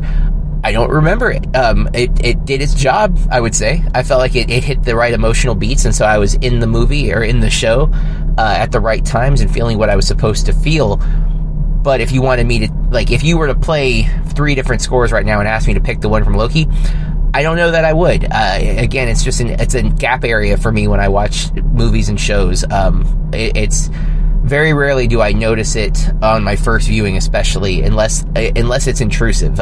Sometimes I don't like that, but I don't remember feeling that way watching Loki, so I'd say the score was a success. I definitely had the emotional flow that I look for when I watch a show, and a lot of times that is specifically responsible because of the score. The score is the thing guiding us to feel the thing. So I think this is only good things for Star Wars, and I'm glad to see that it's moving in that direction. Here he is, John Burke, the statesman himself. Totally agree, totally echo what John said there. Pretty much what Bespin said and what I've said. You know, the fact that we've now finally got a female composer, you know, basically giving the voice of the show. You know, almost, you know, what have we said about John Williams for the longest time? He is the heart, the soul, the pulse of Star Wars. Well, we've now got Natalie Holt providing that for one of the bigger shows out there. But Johnny Boy, John Burke, he couldn't really remember the score. I think, you know, he said, you know, it wasn't as memorable, but at the same time, he's also admitted, and I can vouch that he isn't as much of a score person, whereas someone like me, and it would seem yourself, the score stands out. I remember going to see the Batman in March and thinking, first thing, like, this score is slapping me hard. But John Burke said it wasn't, you know, he's saying that, you know, I respect that man's opinion. The soundtrack itself, he said, didn't jive for him, but he's excited to hear what Natalie brings to the table. Yeah, you know, that's the thing. Like I said, a lot of the Marvel stuff to me didn't stand out, but for hers to stand out in a crowd of bland, generic soundtracks, in my opinion. Again, I know a lot of people do love them, but for me, there's only a few that stand out, and Loki and Holt's work definitely do. And I think there's I understand why that they've hired her specifically to come and take on Kenobi. Listening to the soundtracks to WandaVision and Captain America, it's not called that, is it? It's called The Falcon and the Winter Soldier, Hawkeye, and even Moon Knight, what's airing right now. You know, none of them compare. I couldn't tell you a single thing from the scores of those shows, other than one song from WandaVision, which is a song, Agatha All Along. Like, that's all I remember. Was Palpatine all along. I can remember that because the song is a catchy pop rock song, but I don't know what the theme for WandaVision was. I can't hum it. No, but with Loki, I can remember the end credits. I can remember the opening credits. I can remember various bits of music for various scenes between Loki and Sylvie. Like, I remember it. Was that geezer called? Was it He Who Remains? Was that his name? Jonathan Majors. He is such a king. We saw him at Comic-Con. He is an absolute boss. And the films I've seen him in recently, he's so damn good. He's somebody who I mentioned on a show a couple of weeks ago, who I want to see in Star Wars. Grab Jonathan Major, abduct him from the MCU, bring him over to Star Wars because he's fantastic. But the He Who Remains score, that particular piece of music, that immediately jumped out when I listened to it. I was like, this this is great.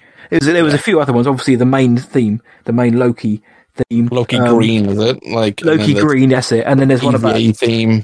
EVA and one about a crocodile, which was quite good. And Mobius, I think his name was pretty good as well. So there's quite a few. Not Morbius. Not to be confused with the legendary superhero Morbius. Yeah, Morbius, please. Which is going to make $1 trillion at the box office. That meme gets me every single time when people are like, "What do you mean Morbius was a flop? Have you not seen the box office? It's got Morbius like $17 billion, and it's got that Jared Leto arms outstretched, screaming with a vampire face." Yeah, that film wasn't very good either, but wasn't again not the worst film of the year, but there are films better than Morbius. Marry Me is the worst film of the year so far. It's the worst. I mean, I've still got to log a lot of my films, mate, as you well know, but I've started in the last few weeks actually doing it. The worst film, I don't know what the worst film I've seen this year is. I'm pretty sure there's a couple that I've seen. The Bubble, I've seen The Bubble. I thought that was other than English Rose, who deserves an Oscar for how good she was. Daisy Ridley, brilliant, unbelievable acting. Yeah, she's great in a cameo, she's fine. But the film in itself is just poor. That's probably the worst film I've seen this year is The Bubble. I don't even think it was that bad. I'd give it like a 5, you know? Yeah, I haven't mentioned it to you actually, but The Bubble wasn't very good. I was going to watch it, and then when I saw that Daisy was in it, of course I'm going to rush out to watch it. It took me a little bit longer because, pretty much I've forgotten about it. Not the scenes I expected from Daisy. And, absolutely not. No, it's not quite what I expect from Rey Skywalker. But if you haven't seen The Bubble, better go and check it out before Netflix goes under. Go check it out as quickly as possible. Topical that was. So what we talking about, the Loki soundtrack. Yeah, I mean, I don't expect the Loki soundtrack to directly influence Obi-Wan Kenobi, except in the fact that her score for that show was described as operatic and bold. Now, that kind of fits into Star Wars into a sense. You just think of the prequel trilogy or maybe Revenge of the Sith. And John Williams... exactly what you kind of want. Oh yeah, because this is a sequel to Revenge of the Sith by all intents and purposes. John Williams asked Lucasfilm, I thought this was really sweet. He said, I'd like to write a theme for Benny. For Benny Kenobi. He wants to write a theme for Benny. And of course, they bit his hand off and said, please. But... you know when he said that? When he said, I want to write a theme for Benny, my weird little brain just went Benny Safdie. Yeah, yes. We know who he's playing now. That's where my brain went. And I was like, oh no, he means Obi-Wan, obviously. Well, we won't say who he's playing. You'll find out in a month's time. Yeah, you'll find out in a month's time. Pretty much in a month's time. Yeah. So, but yeah, Benny, not Benny Safdie, old Benny Kenobi. But Natalie Holt herself said that John Williams' Kenobi theme, or Obi-Wan's theme, sets the tone for the show. She said it was wistful but hopeful. Of course, the Force theme was kind of originally, but very unofficially, Kenobi's theme. Kind of, it was always talked about before it was torn away and like slapped all over the sequels and the prequels as well. So I'm really excited now to hear what JW does with Kenobi theme. Because The Adventures of Han, I really like that because it played into some of the old motives surrounding Han Solo, but that was a really cool, energetic, bouncy theme. Can't wait to see what he does with Obi-Wan, because Obi-Wan's life is just, for the final parts was tragic. Last 20 odd years, and even before that, he's given Lilani, who even says, I don't want to train this kid, basically. But his entire existence is, bringing, rearing and raising the chosen one, watching him fall to the dark side, protecting and indirectly raising the chosen one's kid, and then sacrificing himself. I'd love to see how much of that is put in that kind of emotion, as well at the same time as being the hero. He is the hero. So I can't wait to see what John Williams does for Benny. And yeah, it's definitely not Benny Safdie, but I've been enjoying the streaming series music, like the Book of Boba Fett main theme. I thought was bonkers good. I really like that. The main theme, I think Ludwig Göransson did the main theme for that particular whole thing, and the music in itself was decent for the Book of Boba Fett. I don't remember it as much as I do, say, the Mando, because that is just quite eclectic and different.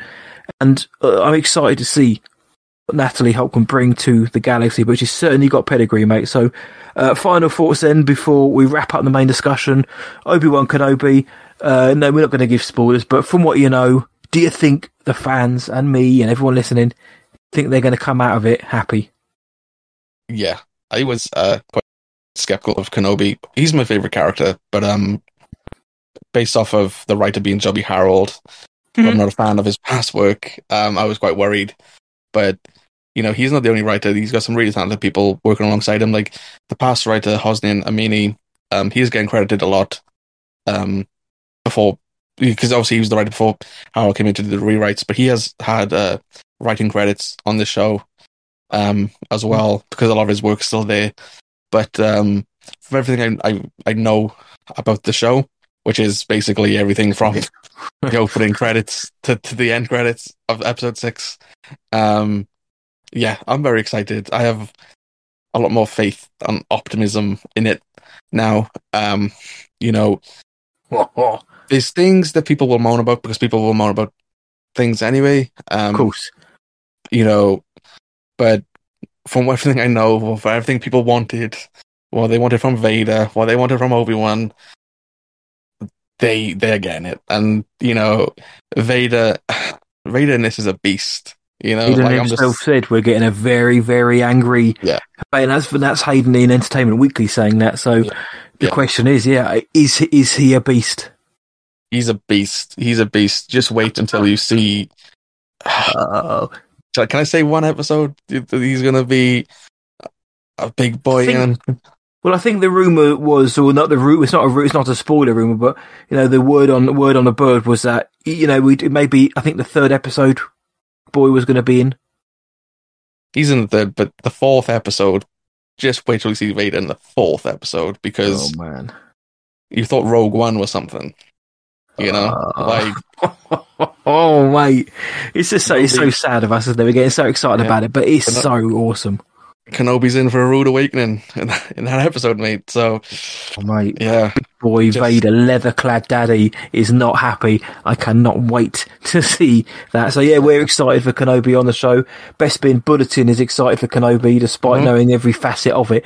So that's going to be our main discussion. So we've had Amy Hennig, Natalie Holt, a bit of Andor, a bit of Kenobi, a bit of Acolyte. More than we ever thought we'd get, but that's why we get the Bespin Bulletin on this show, because if you want to trust anyone's word out there, trust Bespin's. I was watching a video earlier on, in fact, about possibly the Amy Hennig game, and I can't remember the person whose video it was, but they mentioned Bespin, and they said he's the most reliable guy out there, so you'll see him name dropped on many, many, many, many, many shows across the YouTubes and outlets as well.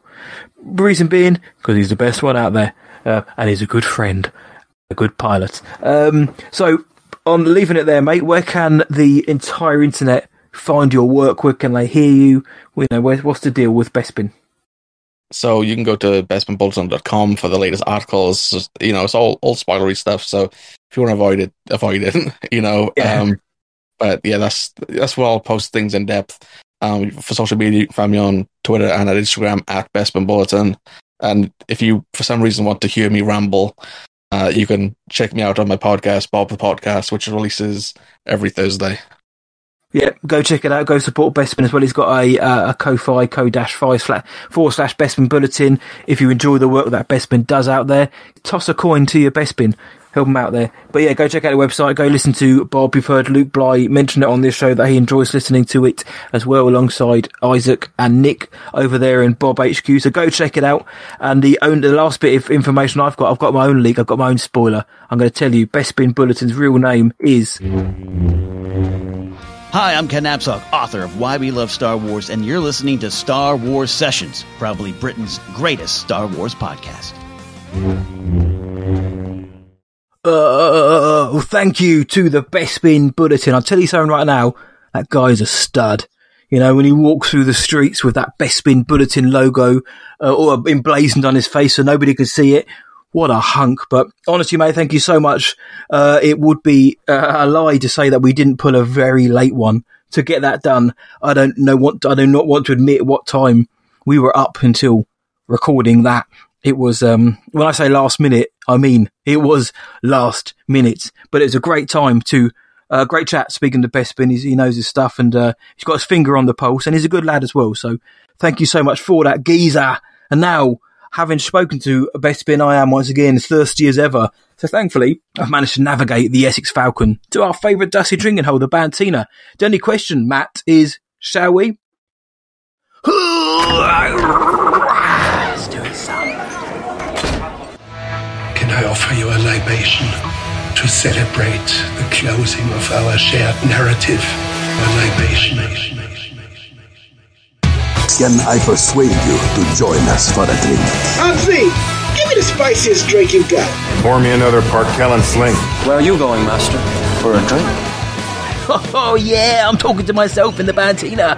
For those of you new or old to the show, this is the section where we sit down with the greatest listeners in the galaxy, which is you guys, have a couple of kef beers, and we get your thoughts on our main discussion. So specifically this week, I just wanted to know what your thoughts were on the upcoming Amy Hennig Star Wars game. We got a couple of comments, one from Neil Tobin. He said, another game to buy that I'll be useless at. Bring it on.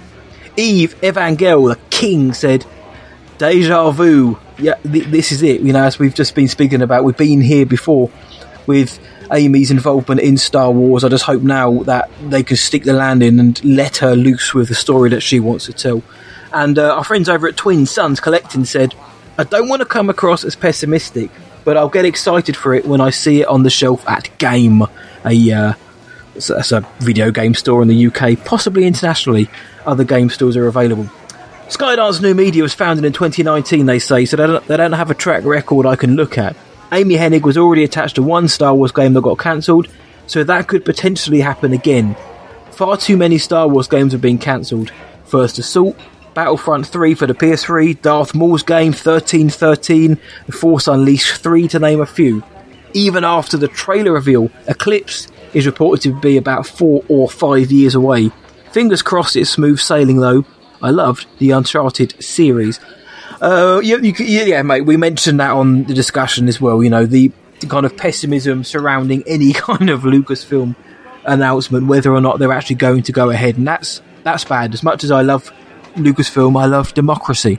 I'm not going to lie, whenever a new announcement is made, it does come with a percentage of doubt, which it shouldn't be that way. I don't want it to be. I want them to be able to say that we've got a new film coming out in 2025. Oh, it's actually happening, and I want to believe that. Same with this game.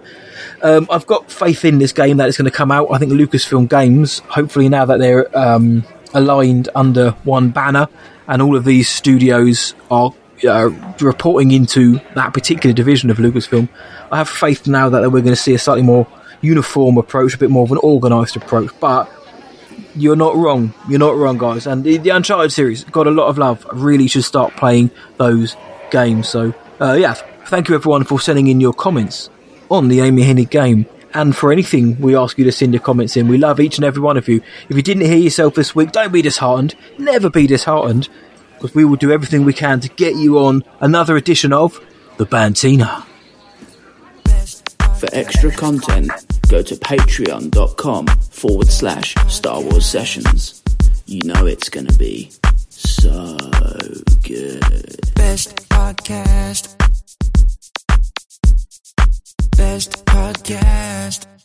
Yes, that is right. The Dandalorian has brought us in, and we're going to be heading over to the Patreon section of the Bantina. This is where we take questions from our Patreons who joined from the $3 tier and above, and there's usually a fine smorgasbord of filth.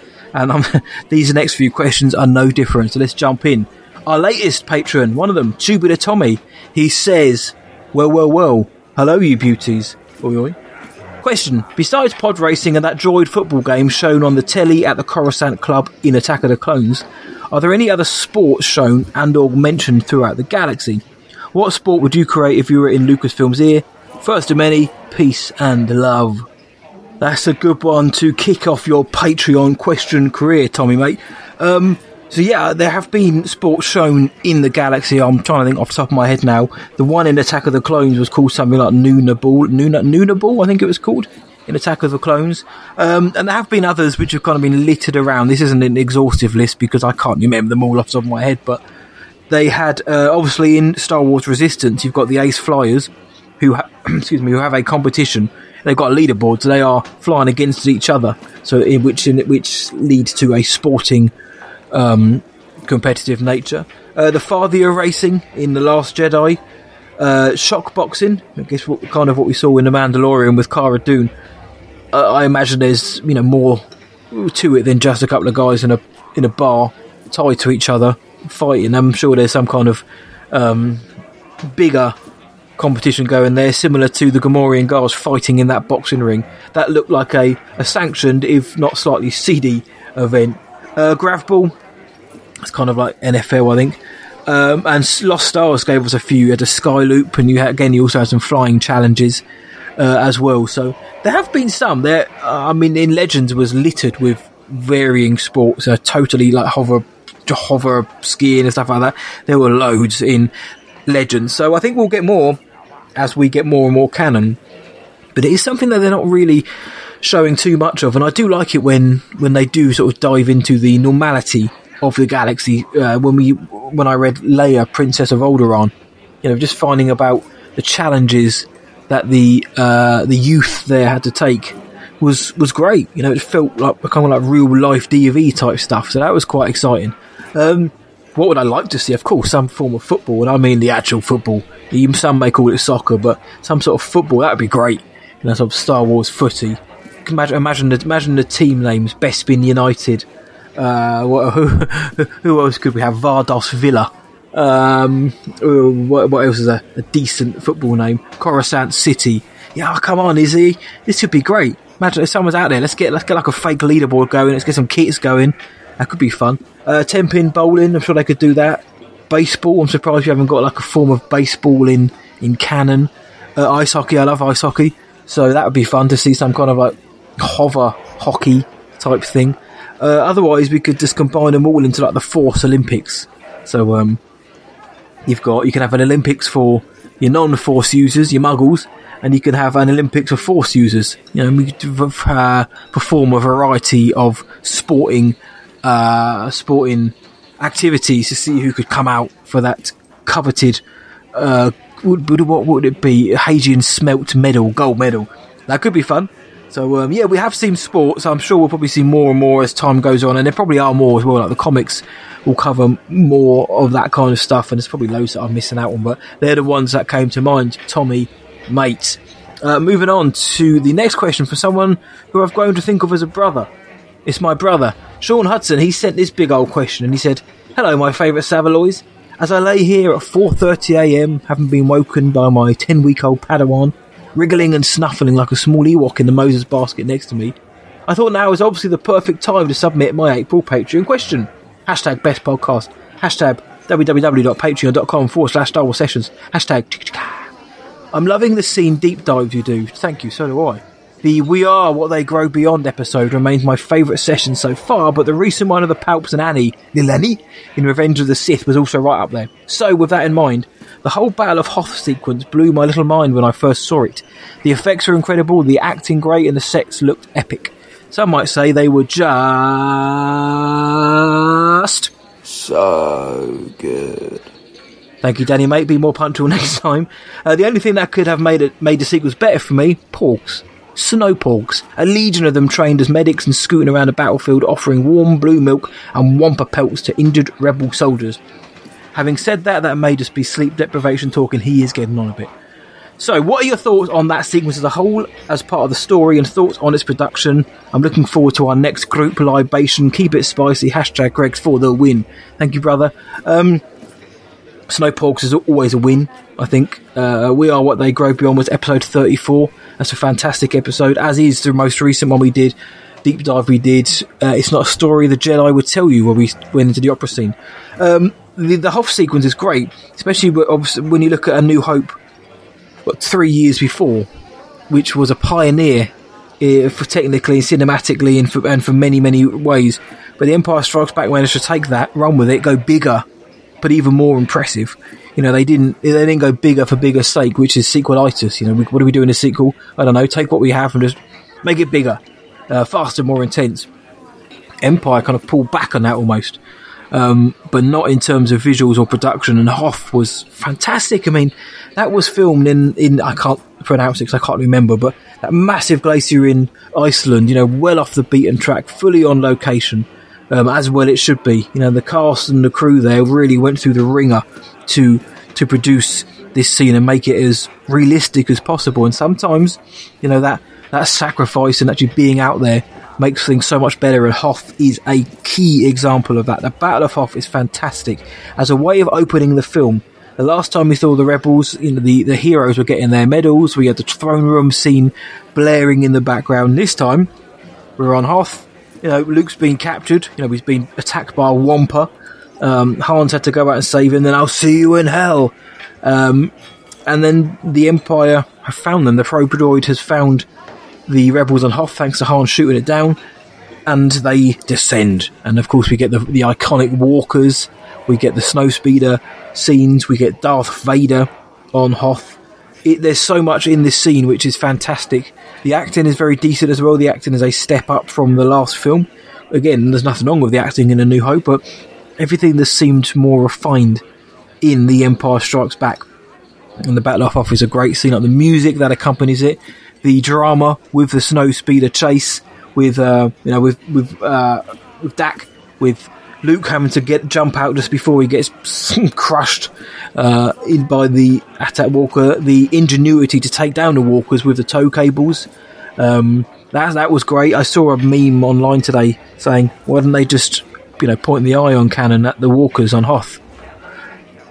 A really good question. Great question. But in my head, the angle, they couldn't get the angle down low enough to effectively reach them. So that's what I'm saying. But no, the sheer chaos and panic as the Empire touches down and Vader is on the ground, the evacuation, the moments of triumph when, the first rebel transport is in the air and away.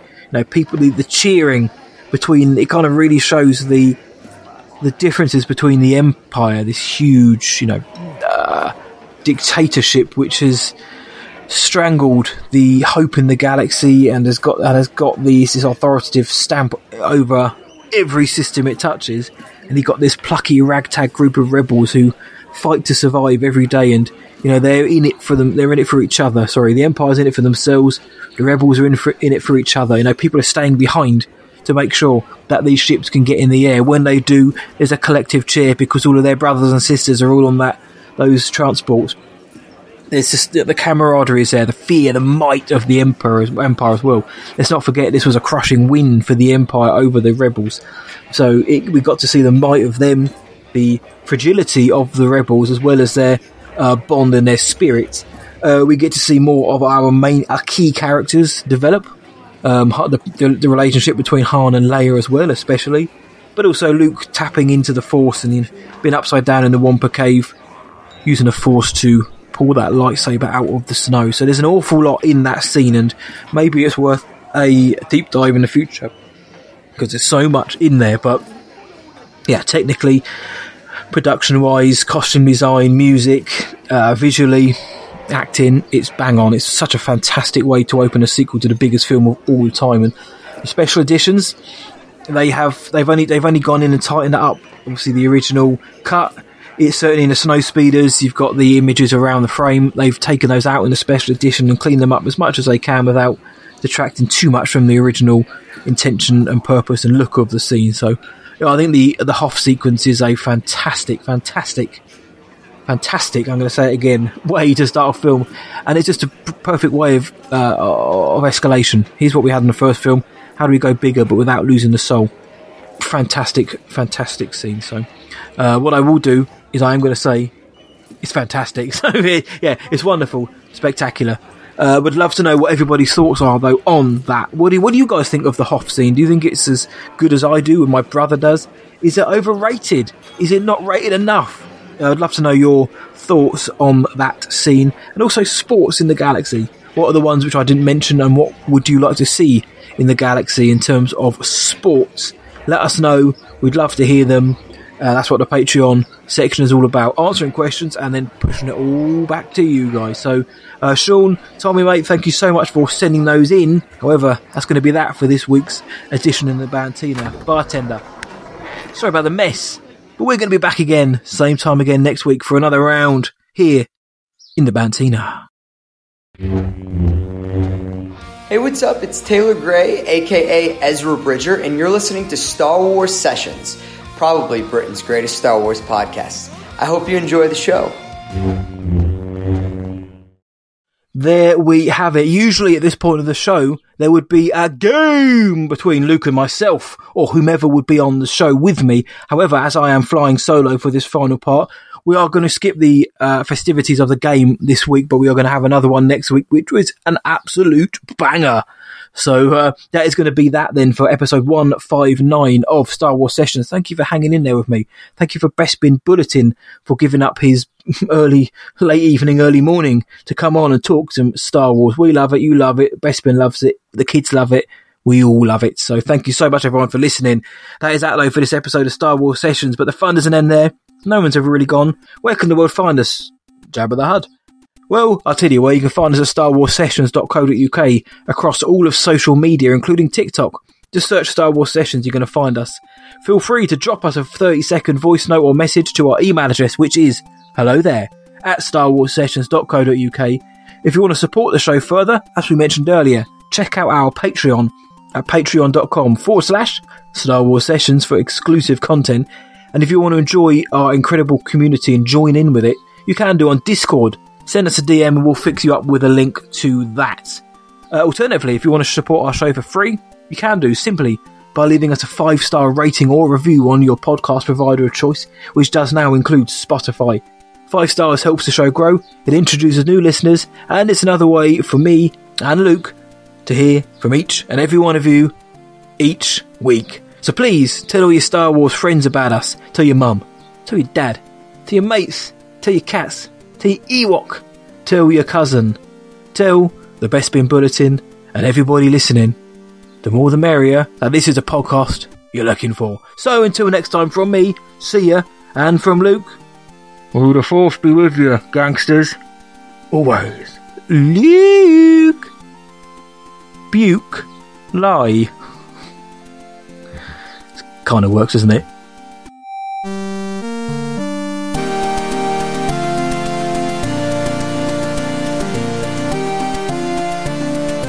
They are Essex-based podcast heroes.